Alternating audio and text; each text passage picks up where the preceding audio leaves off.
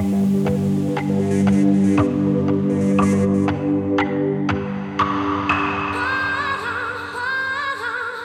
Vasily. Hello, Nikita. What's going on? I've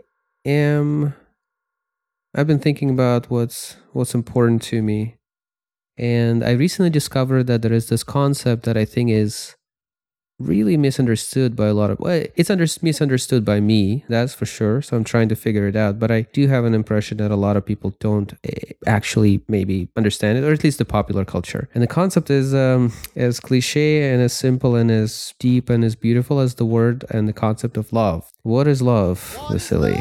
I'm going to try my hardest not to look up stuff for definitions. What is love? Okay, you're not seriously asking me that. You see, like, let's say you're in a relationship and your girlfriend says, "Hey, do you love me?" How do you know to answer yes? It may seem like a benign and maybe obvious, or maybe something. Like, here is my perception of this so far. Apparently, everybody seems to just assume that they know what it is, or rather, you will know when you feel it. Fair. Right. You will know when you will, let's say, Nikita, you're just too young. I don't know for how many years it will still work for me, but Nikita, you're just too young. You will know when love finds you. And that renders the entire conversation useless, because now apparently I need to just know. Like, what does apple taste like? Well, you know when you taste it. Yeah, it can be frustrating because when you hear the word every day from every radio and refrigerator, you're supposed to know, right? It's stuff that you hear every day in songs and conversations. But I'm like you, I don't readily jump on this. Like, yeah, of course I know. Of course, it's everywhere. I mean, I do like to say it's everywhere. Love is in the air. But some people speak about this as if it were something very specific, and they know when it comes and when it goes, when the periods of being in love were in their lives. I tend to think that maybe women are traditionally a bit more in touch with that. Like, my mom is all about love, and she asked me only to hear, regretfully, that I'm not often and typically in love. Therefore, or maybe if I am, I don't know that I am. Yeah. So yeah, but okay. So do you agree that in order to experience it, you need the other party? Yeah, that's interesting. So I would start even before jumping to love to another person. And I'm not even talking what kind of love, right? It could be romantic around love. It could be all kinds of love. I think there's two ways I can see we can approach this. One is we can try to enumerate different types of love, because you can clearly see that there are there's a same word, the same word for all types of love. You can sometimes say like, I like you and I love you, and they can say I'm in love with you, and all three mean different things. But I recently learned that apparently, and if you'd like to Google this, please do. There is a Greek philosophy, or a Greek system of different types of love, and so they have different words for different types of love, and apparently it's a thing. Another way to look at it might be to just see how, for example, for me, my personal definition of love had evolved, growing up. Which one do you prefer? And also, what did you Google? Okay, there's something on Wikipedia about Greek love. Okay, well, Greek love is something else. That's for certain homoerotic customs. I don't want to. It doesn't seem like it's on the surface. Although, oh yeah, I see it. 9 different types of love according to ancient Greeks. Yeah, that's the one. Philia, pragma, storge, eros, ludus, mania, philautia, agape, and meraki. Half of these words have familiar roots, such as eros, ludus, I guess it's lewd, mania, pragma for pragmatic, right? And philia. Okay, cool. All right, continue.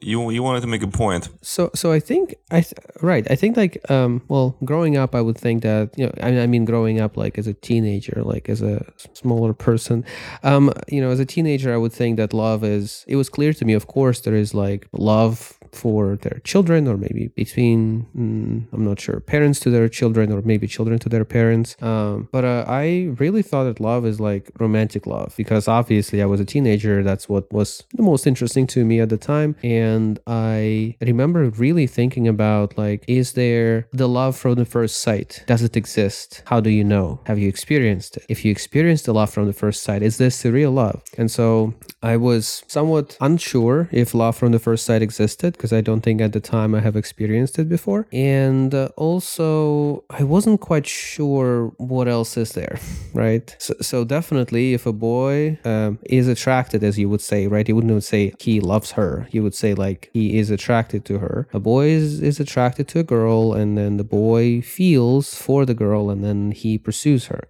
I have a story then. In any age, right? Say what? Okay, so when I was 8 years old, I was in school. Obviously, I was going to school, and there was a new student in our class, female, that I thought was worthy of feeling infatuated with, and my teacher, I think, noticed, and she put us together. She sat us at the same desk for most of the classes, and I was beside myself. It was so crazy. I was like next to somebody I feel like burning desire for at 8 years old, desire to somehow express love. So I waited until Valentine's Day, which was already a thing apparently in my life, and I made my first ever homemade postcard where I wrote something plus I love you. I went there without consulting with anybody. Okay, I handed it to her under comfortable circumstances, at least I thought. The outcome was that she was so embarrassed by it that she kind of stopped talking to me after that. So it was my first burn from using the word love. Fascinating story, actually. You all should have seen my face as Vasily was telling the story. Vasily, the most pragmatic person I know. Is it? Maybe that's why I became pragmatic, like the Greek pragmatic love, which means, what is pragmatic love? It means mature love. Okay, there you go. It helped me mature. Thanks, Greeks. This reminds me that I think that I remember maybe also being, let's say, 8 years old, and I remember like knowing that there was a girl in my class that words are difficult. I can't even say I'm interested. What word would I use? I would say I liked her, I guess is the best word. And You took a liking to her. Sure. And I remember I was telling my mom about this, and she was curious. She asked me, I remember she said, what do you like about her? And me, at 7 or 8 years old, I said, she has beautiful eyes, which is kind of romantic by, modern standards. But I don't think I remember. But it doesn't explain much. It does not. No, it does not explain very much. No. So from this like pretty obvious romantic point of view, in the last maybe 10 years, I think that I had a chance to experience what every other New Age book talks about, right? The peak experience of love for everything, love for the universe, the unconditional love for the everything, right? The one experience that I had was in December, actually, less than a year ago, after 4 days of meditation and on a retreat, that were quite torturous of an experience. Suddenly my torturous experience ended, and then suddenly was like feeling quiet and peaceful and feeling actually a lot of, how do I explain it, well-meaning towards everything around me, every person I know, the world in general. Everything felt nice and peaceful and beautiful and etc. So honestly, that was the capital L love that I can maybe describe, and it was in some ways similar to other peak experiences related to medicinal journeys. And in general, for a while, I think that I really believed that this is the real kind of love. This is what we all need to strive for. Like, if your love is not unconditional, you're failing at loving, Vasily. That's what I believed in for a while. Unconditional love, yeah, the word kind of triggered me right now. It's like, if you are a love purist, if you matured to the point of knowing what love is, is and experiencing it and carrying it with you in your heart wherever you go, it must be unconditional by definition. Love your enemy, love your friend, love yourself, love everybody, right? So there's this concept of high love that trumps everything, and that you can't help yourself but love everything and everyone. And apparently this is like the idealistic love that we think, so a lot of us think it's worthy to strive for. What do you think about that? Yeah, it's this perfect sort of goal that you will find in nearly every spiritual or religious book in some shape or form. And that seems like if you're not doing it, you're, like I said, you're just, you're pretty much failing at something. As a pragmatic person, I have a lot of questions, a lot of tough questions for people who just throw this word around so easily. Like, who do you love more, this person or that person? Like, oh, do you love yourself enough? You should work on that. People talk about this like this system of coordinates is so well known. You can just like be like, oh, increase your love by turning this knob up. Like, can I even control this? Like, why do I get lost when I try to estimate and measure love? And some people make it seem so obvious and easy. Yeah, the mega loves, the kilo loves. I love you more than you love me.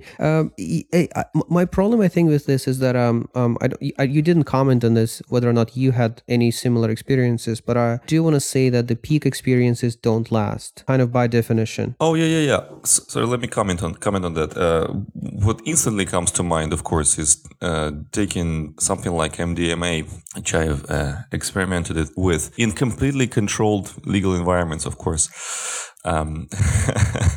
No, but certain drugs, certain stimulants take you to the state of unconditional, intense love that feels better than anything you can imagine in life. And it's self-directed, it's outward directed mostly. People who happen to be nearby during that experience are generally loved by someone who is high. And the memory stays with you for the rest of your life. It's not like so intense and significant that it defines you for the rest of it, but at least it shows you the peak experience, and you have a frame of reference. So yes. Right. And like I said, the problem with all of this is that this, by definition, being a peak experience, it does not last. And also, I think if it was, quote unquote, the answer, then why don't we all take copious amounts of whatever substance gets you into that state and stay in there? Unfortunately, I don't think that's gonna... Sure. I don't think that's reasonable. And also, what comes... Or at least, why aren't the doctors working on developing something that is not sort of bad for you, quote unquote, so we can constantly be taking... Like, there's plenty of sci-fi written about this. I think Brave New World is one of those books. What was it? It's called Soma in there, wasn't it? I think so. I think it was called Soma. So we talked about romantic love. We talked about, let's call it like the ultimate love, or maybe, I'm not even sure, religious love. I don't have a word for it. I sometimes call it capital L love. But let's say you're talking to maybe your parents, or maybe your grandparents, or somebody else's grandparents, and they had lived together for 70 years, right? They have got married pretty early, as was the custom, and they have been together ever since. They've lived through many presidents. They've lived through multiple countries, coming and going. They have raised children, changed jobs, moved cities. And then you come to them and you maybe ask them and you say, do you love each other? Well, the answer is probably going to be yes. And I think their love is a very, I haven't lived long enough, nor have I had any relationships that lasted this long, obviously, but I imagine their answer will be very, very different. And what I think, if I try to imagine knowing someone for so long so that this person becomes a significant part of your life, this is still love, clearly is. It's hard to disagree that it isn't, but it has a very different connotation. It's a very different feeling, I imagine, from the previous two types of love that we discovered. And for the record, the previous love for God, or love for the peak experience kind of love, it is not in the Greek list of types of loves that you Googled. This is what surprised me. It was not there on the list. Yeah, that our listeners can find in the show notes. Yeah, there's a blog post explaining all this. Yeah. It's not there. And the other thought, before you say anything, the other thought was, I think the first two types of love that we described is they both are a state of your mind or state of your consciousness, state of your being. So you feel in love with, a girl, let's say, and then you feel this way, well, because in that moment you feel the attraction, you feel the desire. So that is the state. The thing about this is that it will subside, it will change, it will stop naturally. No matter you get that, you ask her out or you didn't ask her out, this will subside and maybe something else will come. So it's not very lasting, sustainable. It's not sustainable. Yeah, it's not sustainable. And similarly, I think the peak experiences aren't sustainable either. But now something that is sustainable, if we're talking about this 50 years long marriage that can also be called love. Yeah, but I think it's more of an intellectual love. It's something that people, they need to use their prefrontal cortex, to identify. Say, okay, this person, years ago, we experienced mutual attraction of extremely high levels that felt like love. Then it became more even. Then this person never betrayed me, was never mean to me, or never committed anything to break our bond. We owe each other a lot of favors because of how supportive we were. Therefore, our bond can be called love, because now we have this mutual capital that we like sort of feel like we're obligated to maintain. And if there's no bad blood or ill will between us, then automatically we keep loving each other, at least on paper. Vasily, you're very pragmatic. Here's a take on this. Imagine the longest friendship you had so far. Imagine what the feeling of comfort and the well-meaning towards this person that you have. Not even because this person is good or bad or you like them or dislike them, but just because they have been in your life for so long. So there's something else. You wouldn't say I love you. They're not your partner, not your wife or husband, but there's a certain feeling of... It's possible. I'm lacking words. Words are difficult. Comfort, the best I can say. And now imagine extending this not to a friend that you maybe see, even if you see them once a month and once a week, someone you're seeing like a lot, and not through tens of years, but through like many decades. Can you imagine that it isn't just that you don't have bad blood and maybe you have the trust because they never did anything bad for you, but it is the feeling of... I'm really trying to imagine myself having this. I think it's the feeling of two lives, two souls overlapping in their experiences to the point where they are to some extent made out of the same stuff. This may sound rather weird, but it does make sense if two people had so many experiences together that they have evolved in a similar direction. It makes sense that they would literally be similar in some ways, and the longer they spend together, the more similar they become, to the point where they will finish each other's sentences and whatnot. Which, interestingly enough, doesn't mean that they will never get angry at each other. It doesn't mean that they like everything about each other at all times. But they're willing to confirm that they love each other when they're asked. Right. And that is an interesting question. Someone once said to me, I think it was in some Buddhist philosophy, or I don't even remember anymore. The saying goes that love is not a state, love is an action, or a choice or something, which is interesting because, again, if I'm in love with you, that means I'm feeling something towards you that I cannot shake. I'm feeling the desire, I'm feeling the attraction. It's different. It's different from this sort of different type of love. Yeah, it's like it's acceptable to say I love you to a parent or a friend, especially more and more these days. In my experience, something that I didn't used to find acceptable in growing up in my culture, as you know. But later on, it becomes a bit more. There's a movie called I Love You Man, which kind of normalized saying things like this to a friend. But we don't use I'm in love with you with a friend.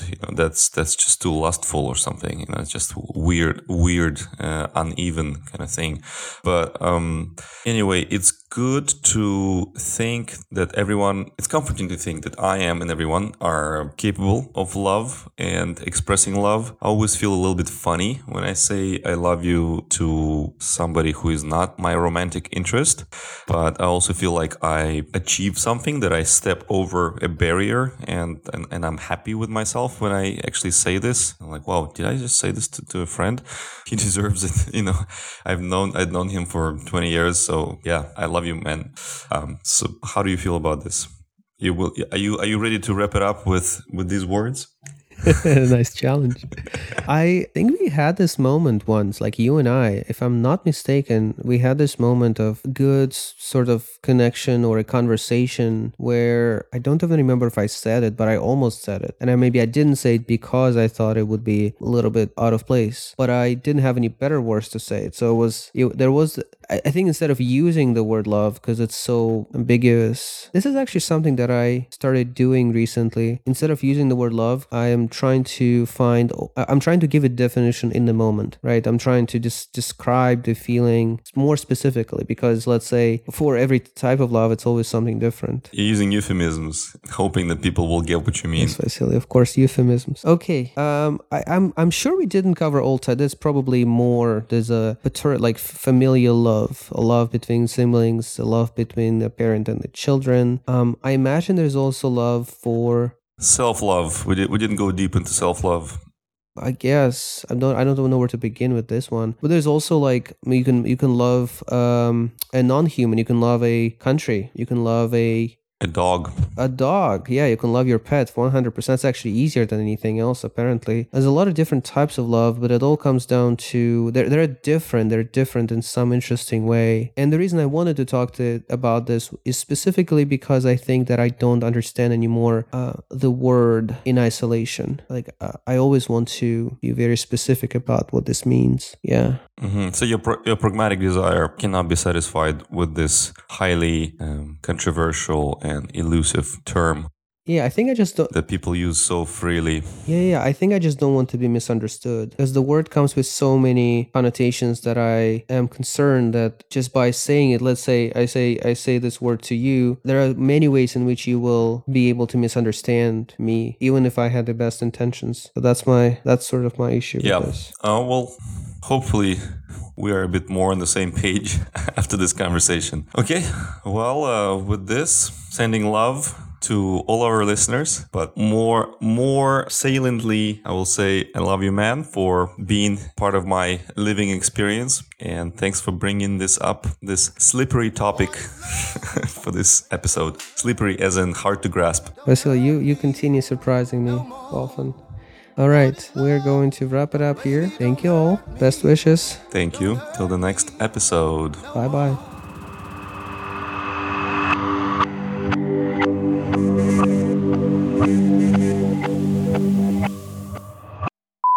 Well, it's rolling. What's up, Nikita? What's up, Vasily? Welcome to the pod, as they say. Welcome to the podcast. Welcome, everybody, to the Happy Maybe podcast. Your voice improved. You're not as lethargic as you were 10 minutes ago. That's nice.